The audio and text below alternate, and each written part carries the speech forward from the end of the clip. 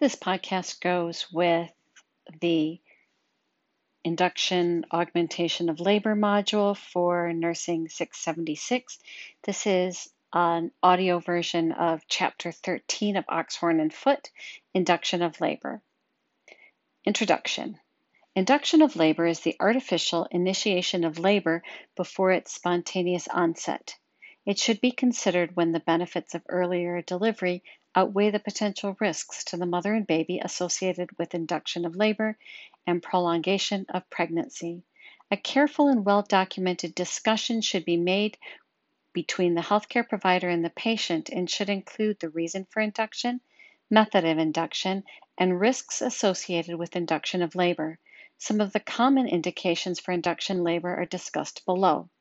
Some maternal indications: pre-labor, spontaneous rupture of membranes.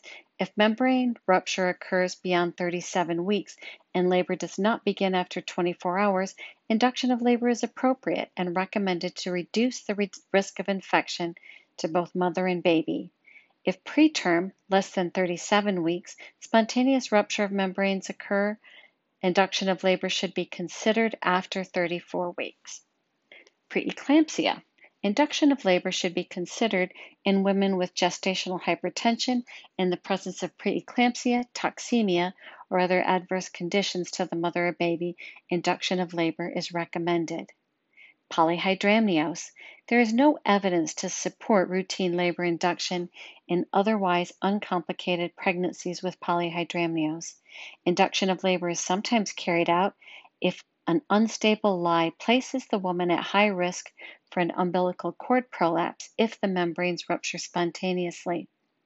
Antepartum bleeding. Induction of labor may be indicated in cases of stable, low-lying placenta and placental abruption in which bleeding is persistent. Intrauterine fetal death.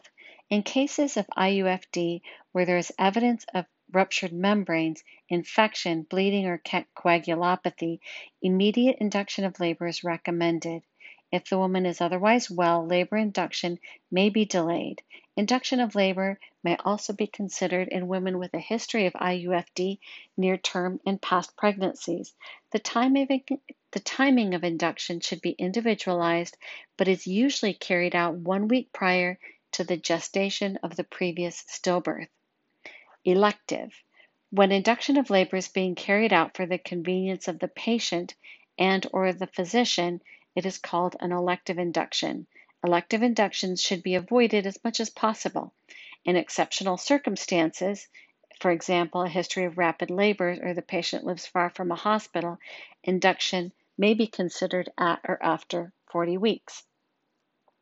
Fetal indications.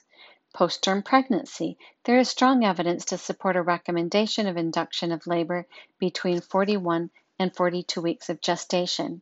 Beyond 42 weeks, there is an increased risk of perinatal death and meconium aspiration to the baby. For the mother, the risk of cesarean section is reduced when induction of labor is carried out between 41 and 42 weeks gestation. Maternal diabetes. There is a risk of fetal death in utero associated with insulin-dependent diabetes during the later weeks of pregnancy. In cases of pre-existing diabetes or insulin-dependent diabetes, or in the presence of complications associated with diabetes, labor induction is indicated. The timing of induction should be individualized. Intrauterine growth restriction, or IUGR. Some experts advocate induction of labor in cases of suspected IUGR to reduce the risk of stillbirth. Macrosomia. There is a higher risk of shoulder dystocia and brachial plexus injury when a baby has a birth weight above 4,500 grams. This risk is increased if the mother has diabetes or if a previous delivery had shoulder dystocia. Because an accurate estimate of fetal weight is difficult, induction of labor when there is suspected macrosomia should not be carried out routinely. Chorioamnionitis. Induction of labor is indicated in cases of suspected chorioamnionitis. Isoimmunization.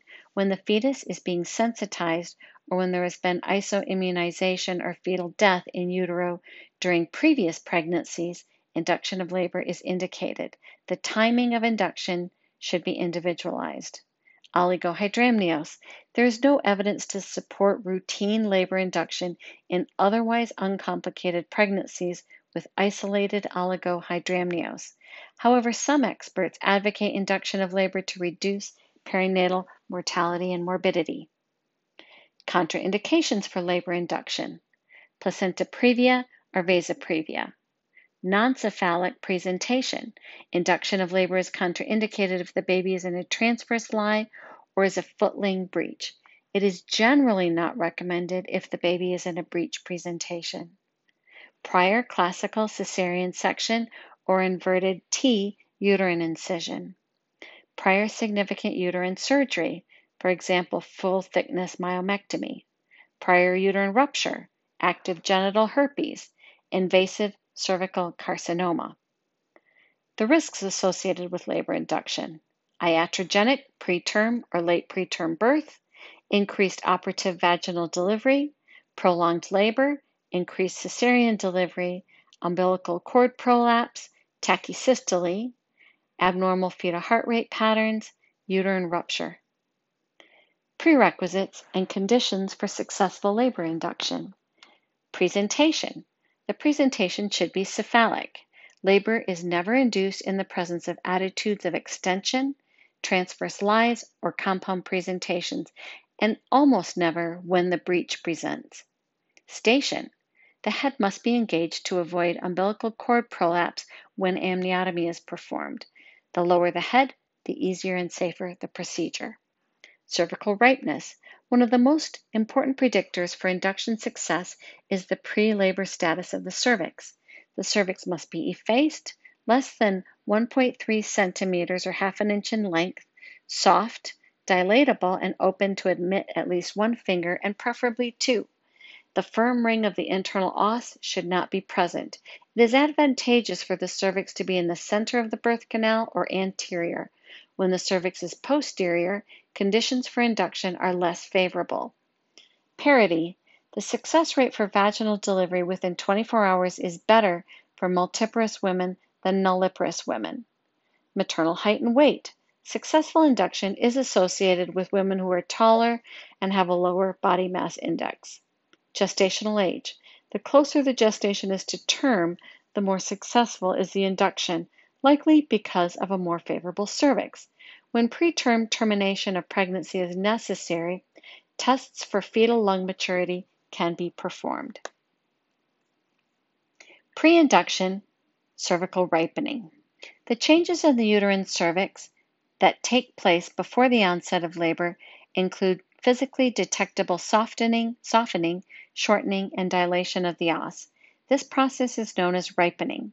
The collagen fibrils become disaggregated and no longer tightly bound by the glycosaminoglycans, so they will slide apart more readily and allow the cervix to dilate. In most normal pregnancies, the cervix is ripe at the onset of labor. A ripe cervix is soft, less than 1.3 centimeters in length, admits a finger easily, and is dilatable. The length of labor and the success of induction in both nulliparous and multiparous women depend on the degree of cervical ripeness. There are many situations, however, in which labor and vaginal delivery are indicated when the cervix is not ripe. In such cases, the cervix is unlikely to respond favorably to uterine activity. Evaluating the cervix. Before inducing labor or using a modality to prime or ripen the cervix, one must differentiate between a cervix that is unprepared and one that is already ripe.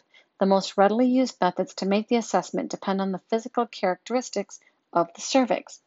Bishop was the first to attempt to quantify the physical examination of the cervix by the use of a numeric scoring system. This is based on a number of criteria including dilation, effacement, consistency, position of the cervix in the vagina.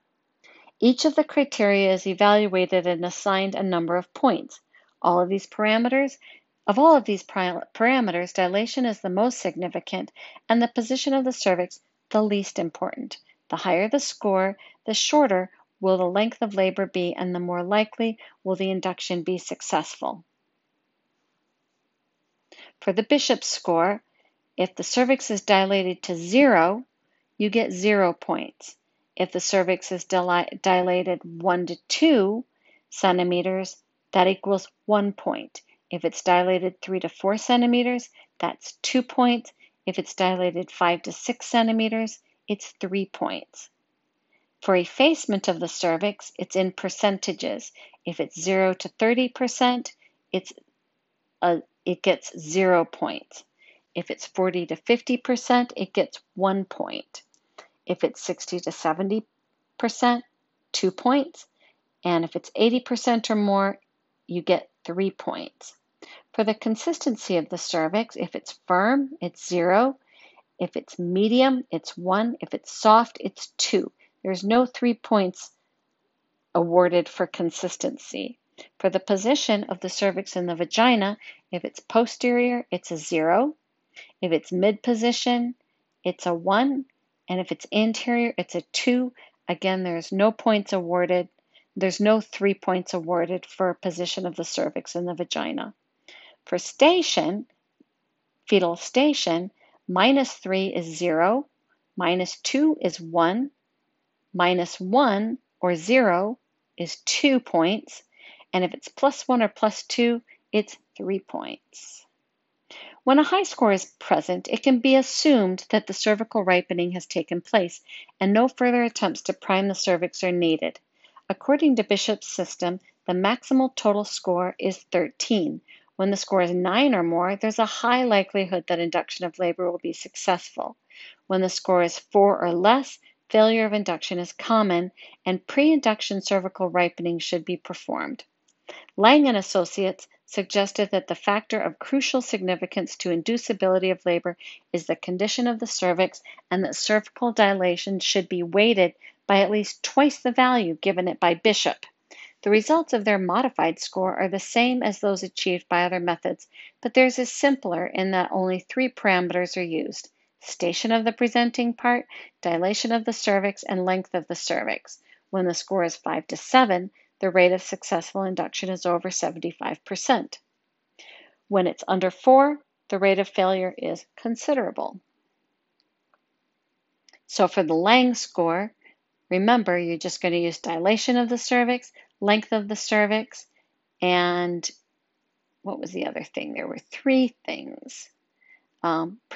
Station of the presenting part. Yep, station of the presenting part, dilation of the cervix, and length of the cervix. So mechanical methods of cervical priming. Mechanical methods to ripen the cervix have the advantage of low cost, stability at room temperature, low risk of tachysystole, and few systemic side effects. However, there is generally a small increased risk of infection depending on the type of mechanical method used to both the mother and baby. There's hygroscopic dilators. They're safe and effective for dilating the cervix, but are inadequate for induction of labor. Hygroscopic dilators may be a synthetic product or made from dried natural seaweed, laminaria tents. They are primarily used for pregnancy termination rather than for pre-induction cervical ripening of term pregnancies.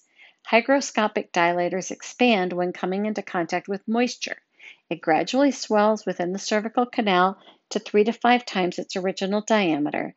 In so doing, it brings about gradual softening and dilation of the cervix. The most rapid swelling occurs in the first 4 to 6 hours, and the maximal effect is achieved in 24 hours. The effect is entirely local.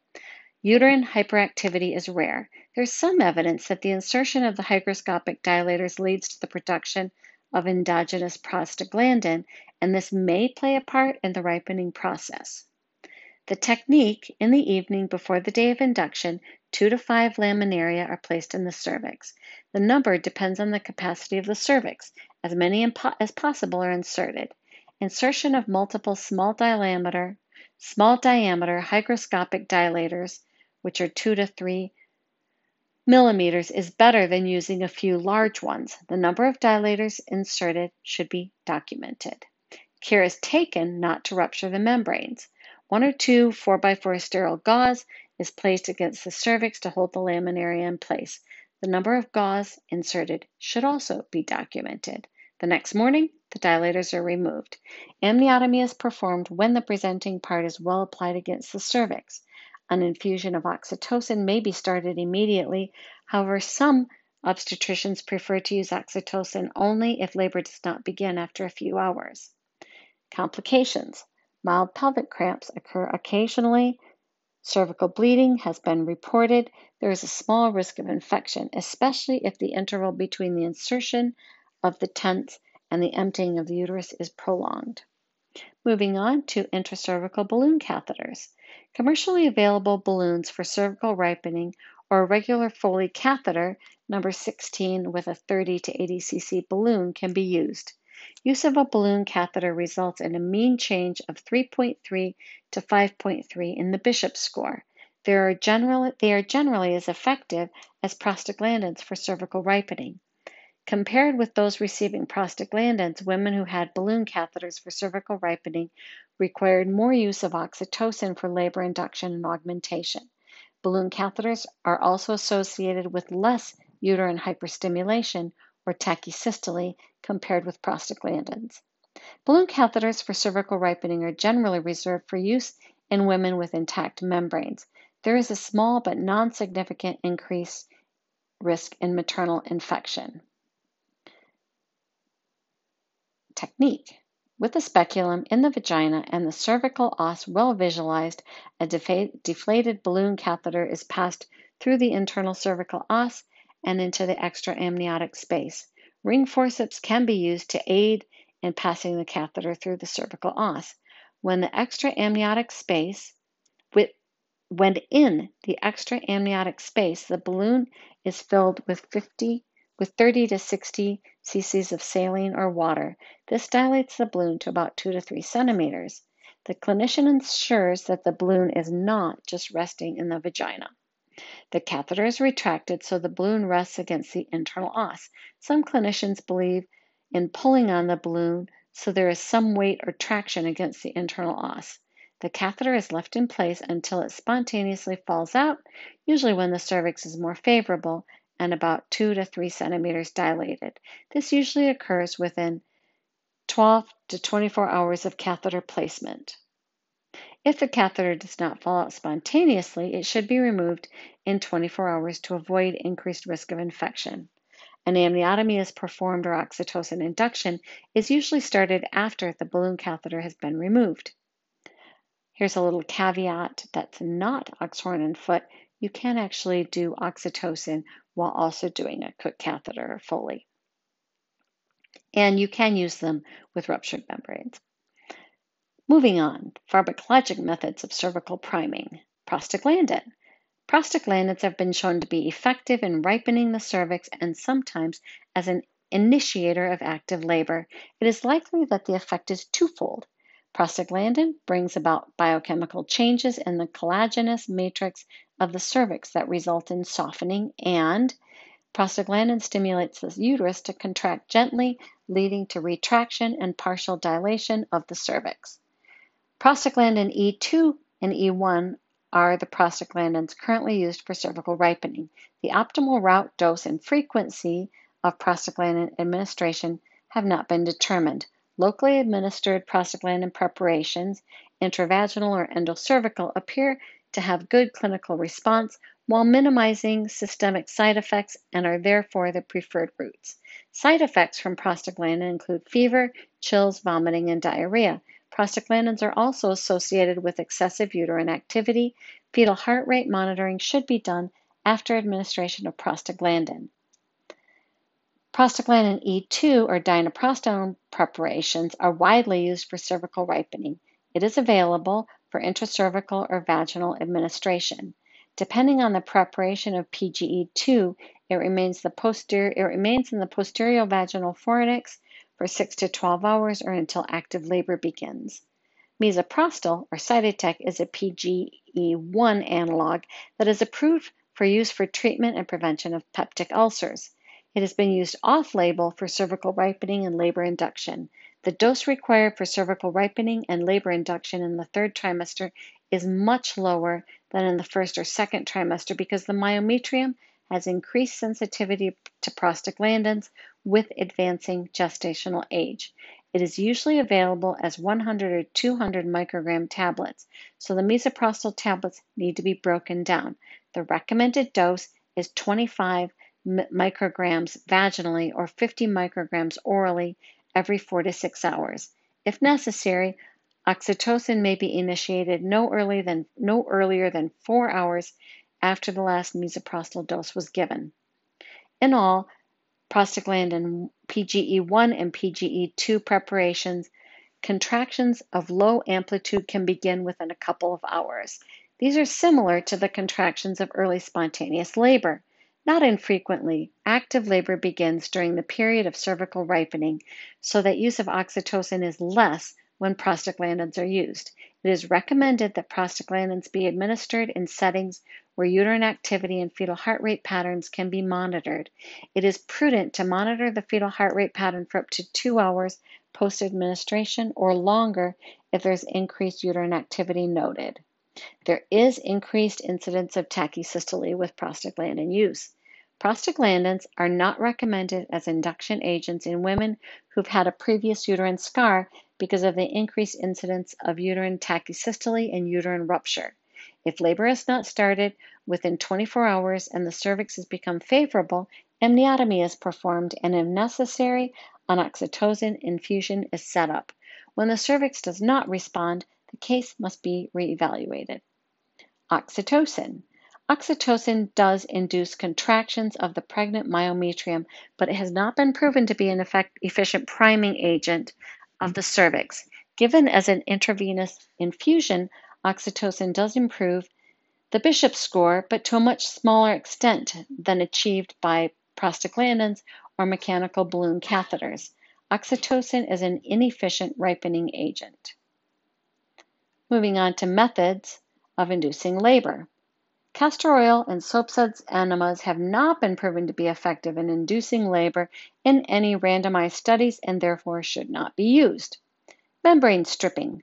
Membrane stripping or sweeping is a common practice. It involves examining the cervix, reaching beyond the internal cervical os with the examining finger and rotating the finger circumferentially to detach the fetal membranes from the lower uterine segment. When performed at 40 weeks of gestation, membrane stripping may reduce the need for labor induction for post-term pregnancy because a majority of women enter spontaneous labor within 72 hours.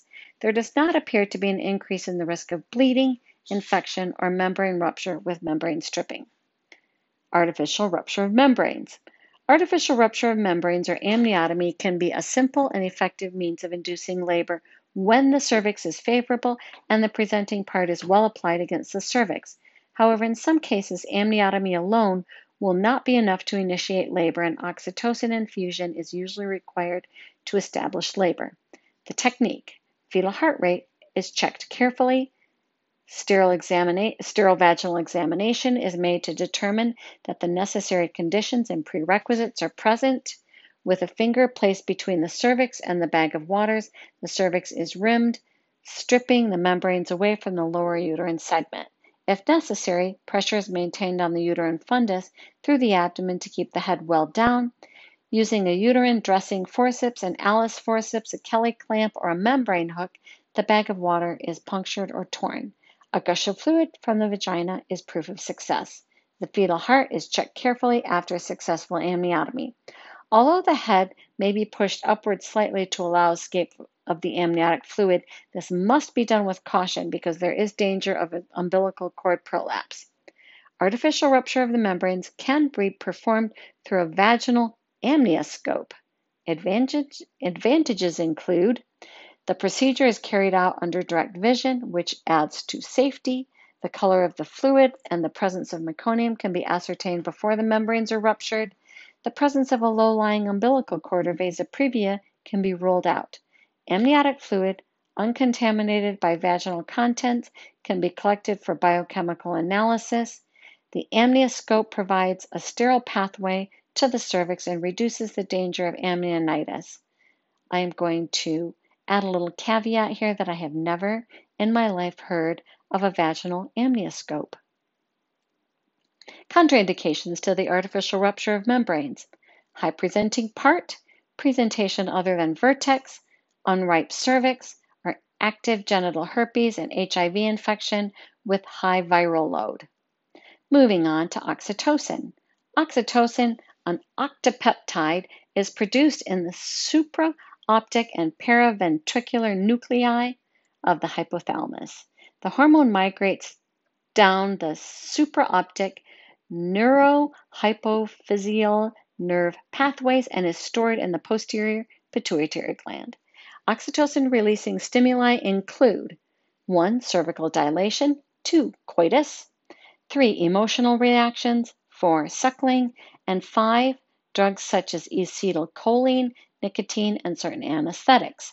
Maternal levels of oxytocin increase throughout gestation. Secretion seems to occur in a pulsatile fashion. Fetal blood contains much more oxytocin at the end of the second stage of labor than does maternal blood. The blood in the umbilical cord of anencephalic infants, however, has no oxytocin. It is possible that the fetus may be an important source of oxytocin during parturition. In experimental animals, the establishment of neurohypophyseal deficiency leads to difficulty in parturition. The same is not true in humans. Pregnant patients who have had a hypophysiectomy or have idiopathic diabetes insipidus experience no difficulty in labor. The exact role of oxytocin in human labor is not known. It may be that oxytocin has only a facilitating role in the physiology of uterine activity during pregnancy and not a primary role in the initiation and maintenance of labor. Posterior pituitary extract has been used for many years to stimulate uterine contractions. In the beginning, whole posterior pituitary extract, it was called pituitrin, was used. It contains mainly an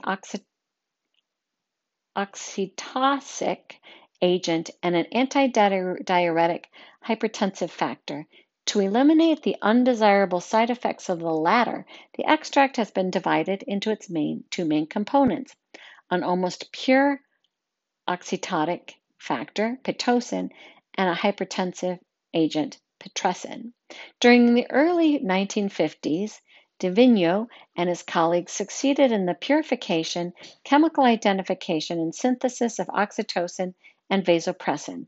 The natural and synthetic products are equally efficient in regard to their action on the myometrium. Synthetic oxytocin is a chemically pure substance and is free from the danger of reaction to animal protein. At the present time, all commercial preparations of oxytocin used in obstetrics are synthetic. It is the most commonly used method of induction for women with a viable pregnancy. Artificial rupture of the membranes increases the efficacy and efficiency of inducing labor with oxytocin. The effects of oxytocin. In the uterus, in causing the uterus to contract, oxytocin is believed to act on the myometrial cell membrane. It increases the normal excitability of the muscle but adds no new properties. The myometrial sensitivity to oxytocin rises as the pregnancy progresses because of increasing oxytocin receptors on the myometrium. In the cardiovascular system, oxytocin has numerous effects. Heart rate is a small to moderate increase. Systemic arterial blood pressure, a decrease results mainly from a lowering of peripheral resistance.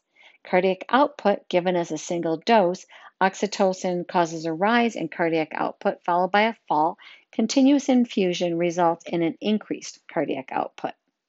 Renal blood flow, no significant change. Skin, the blood vessels are sensitive to the vasodilatory action of oxytocin, and flushing of the face, neck, and hands may occur. Uterine flow, the decrease is caused mainly by the extravascular resistance around the uterine blood vessels as a result of the increased uterine contractions. Kidneys, oxytocin can cause antidiuresis. The human kidney is not damaged, the excretion of electrolytes is not changed, and the renal blood flow is not reduced. The antidiuretic action probably occurs by resorption of water from the distal convoluted tubules and the collecting ducts. Breast. Oxytocin stimulates the myoepithelial cells of the breast and causes the passage of milk from the alveoli to the mammary ducts. Administration. Routes of administration include intramuscular or repeated subcutaneous injections of small or large doses, and the placing of a cotton pledget soaked in 5 or 10 units of oxytocin in the nostril, whence the drug is absorbed. However, the intravenous infusion of a dilute solution of oxytocin is so superior to other methods that it is the procedure of choice for labor induction to the virtual exclusion of the others. Advantages of the intravenous route. 1. The amount of oxytocin entering the bloodstream can be regulated. With other techniques, the amount given to the patient is known, but there is no control over the rate of absorption. It can be fast or slow, regular or intermittent, and it may accumulate in the tissues to be released later in a large amount and high concentration. Number 2, minute amounts are effective. Number 3, the blood level and the activity of oxytocin are constant as long as the rate of the drip is maintained. It can be speeded up or slowed down with instant changes in effect. Number 4, the plasma of pregnant women near term contains an enzyme, pitosinase, in such high concentration that half of an intravenously given dosage of pitocin is destroyed in 2 to 3 minutes. Thus, within 3 to 4 minutes of shutting off an intravenous infusion, the oxytocin activity has ceased. Number 5, the contractions brought on by this technique seem to be mainly of the normal triple descending gradient type. Technique of intravenous administration. The two methods of intravenous infusion are by the use of a constant infusion pump or by a Murphy drip. For safety reasons, the constant rate infusion pump should be used. Changes in the patient's position or movement will not affect the speed at which the solution is being infused.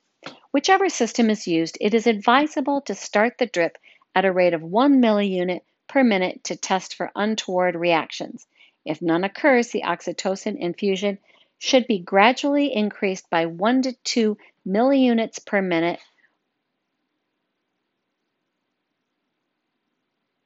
or 4 to 6 milliunits per minute at 20 to 30 minute intervals. I'm going to stop here and say that I would never do it at 4 to 6 milliunits per minute. So there we go. Until adequate uterine contractions are achieved, the physiologic dose of oxytocin that will produce regular uterine contractions is 8 to 12 milliunits per minute. The maximum safe dose is 20 milliunits per minute. In most cases, doses of less than 10 milliunits per minute are adequate. The aim is to bring about strong uterine contractions lasting 40 to 50 seconds and recurring every 2 to 3 minutes. Every 2 minutes is a little bit close. Care must be exercised to avoid tumultuous contractions so frequent and prolonged that there is no interval between them. This carries the danger of uterine rupture, placental separation, and fetal asphyxia. The popular strengths of the solutions are 5, 10, or 20 units of oxytocin in 1 liter of crystalloid solution, for example, normal saline or Ringer's lactate. The advantages of a dilute solution are that the dose is physiologic rather than pharmacologic. The control is easier, and the danger of excessive uterine contractions is reduced.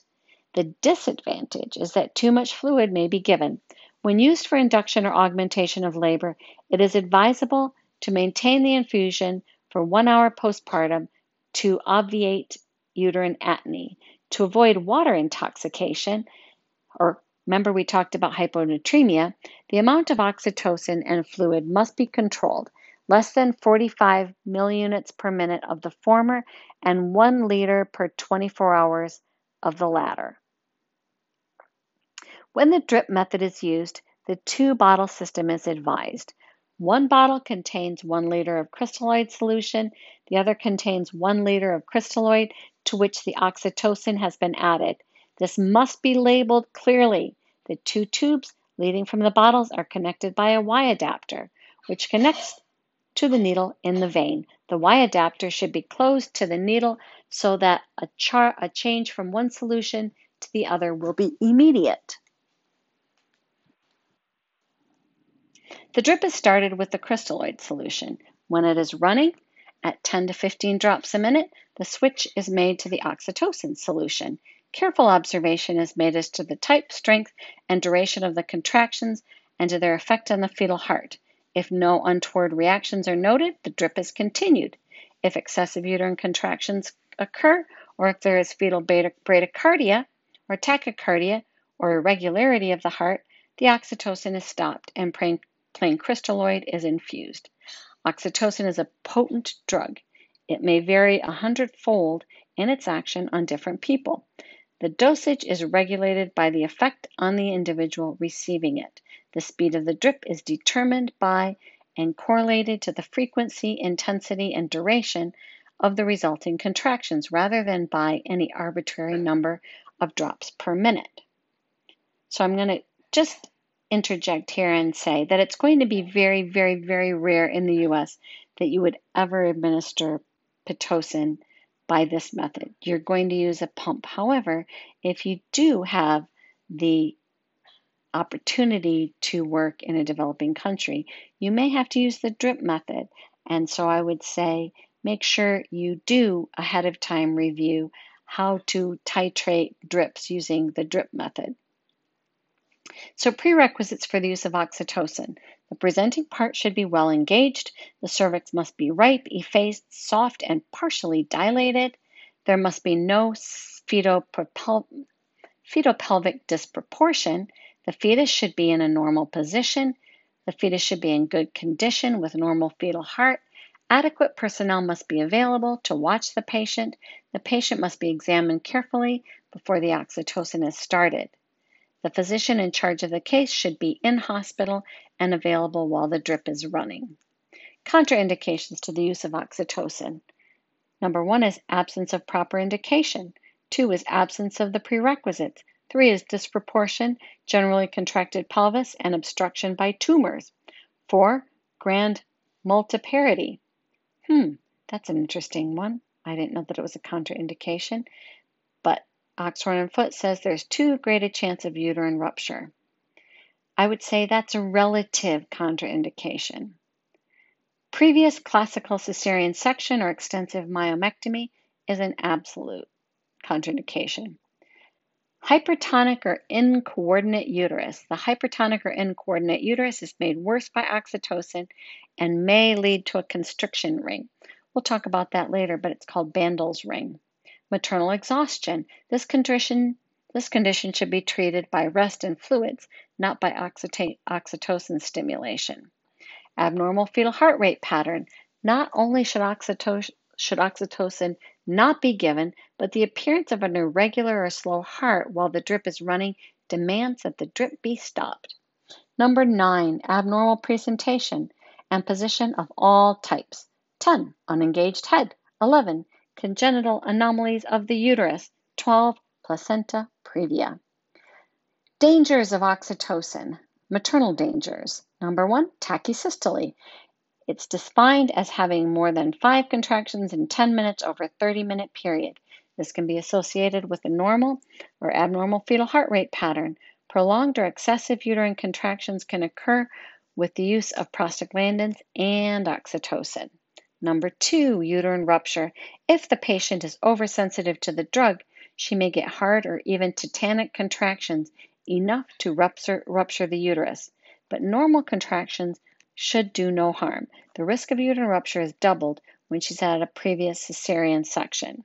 Number 3, cervical and vaginal lacerations can be caused by too rapid passage of the baby through the pelvis.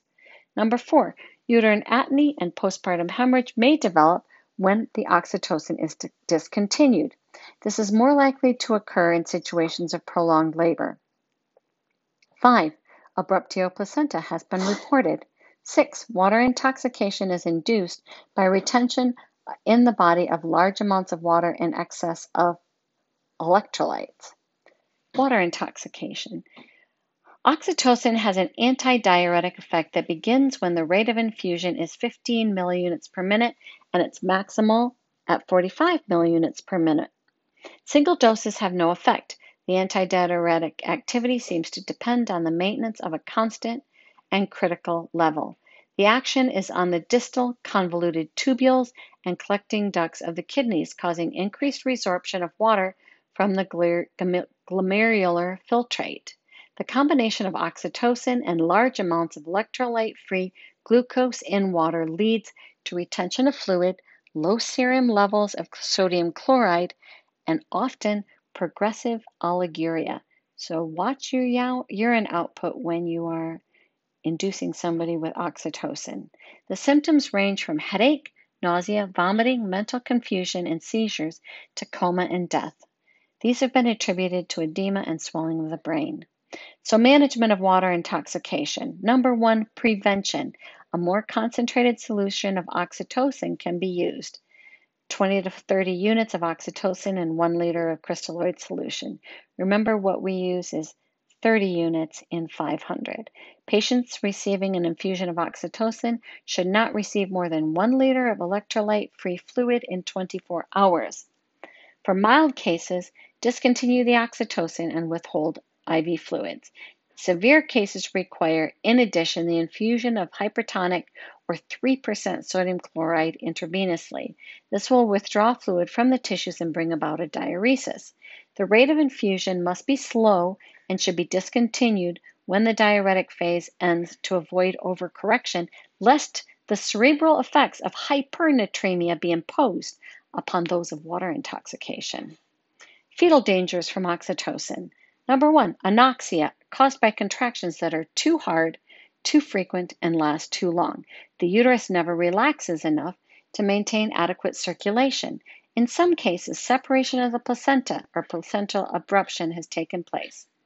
Number 2, forcing the fetus through a pelvis too small for it. Number 3, abnormal fetal heart rate patterns. In a large series, it was shown that the signs of abnormal fetal heart rate patterns are more common in patients receiving an oxytocin drip than in those without stimulation of labor. In almost all instances, slowing or stopping the oxytocin infusion resulted in the rapid return to normal of the fetal heart. The incidence of emergency obstetric intervention was no higher, and the final fetal results were comparable. This is the end of this chapter of Oxorn and Foote.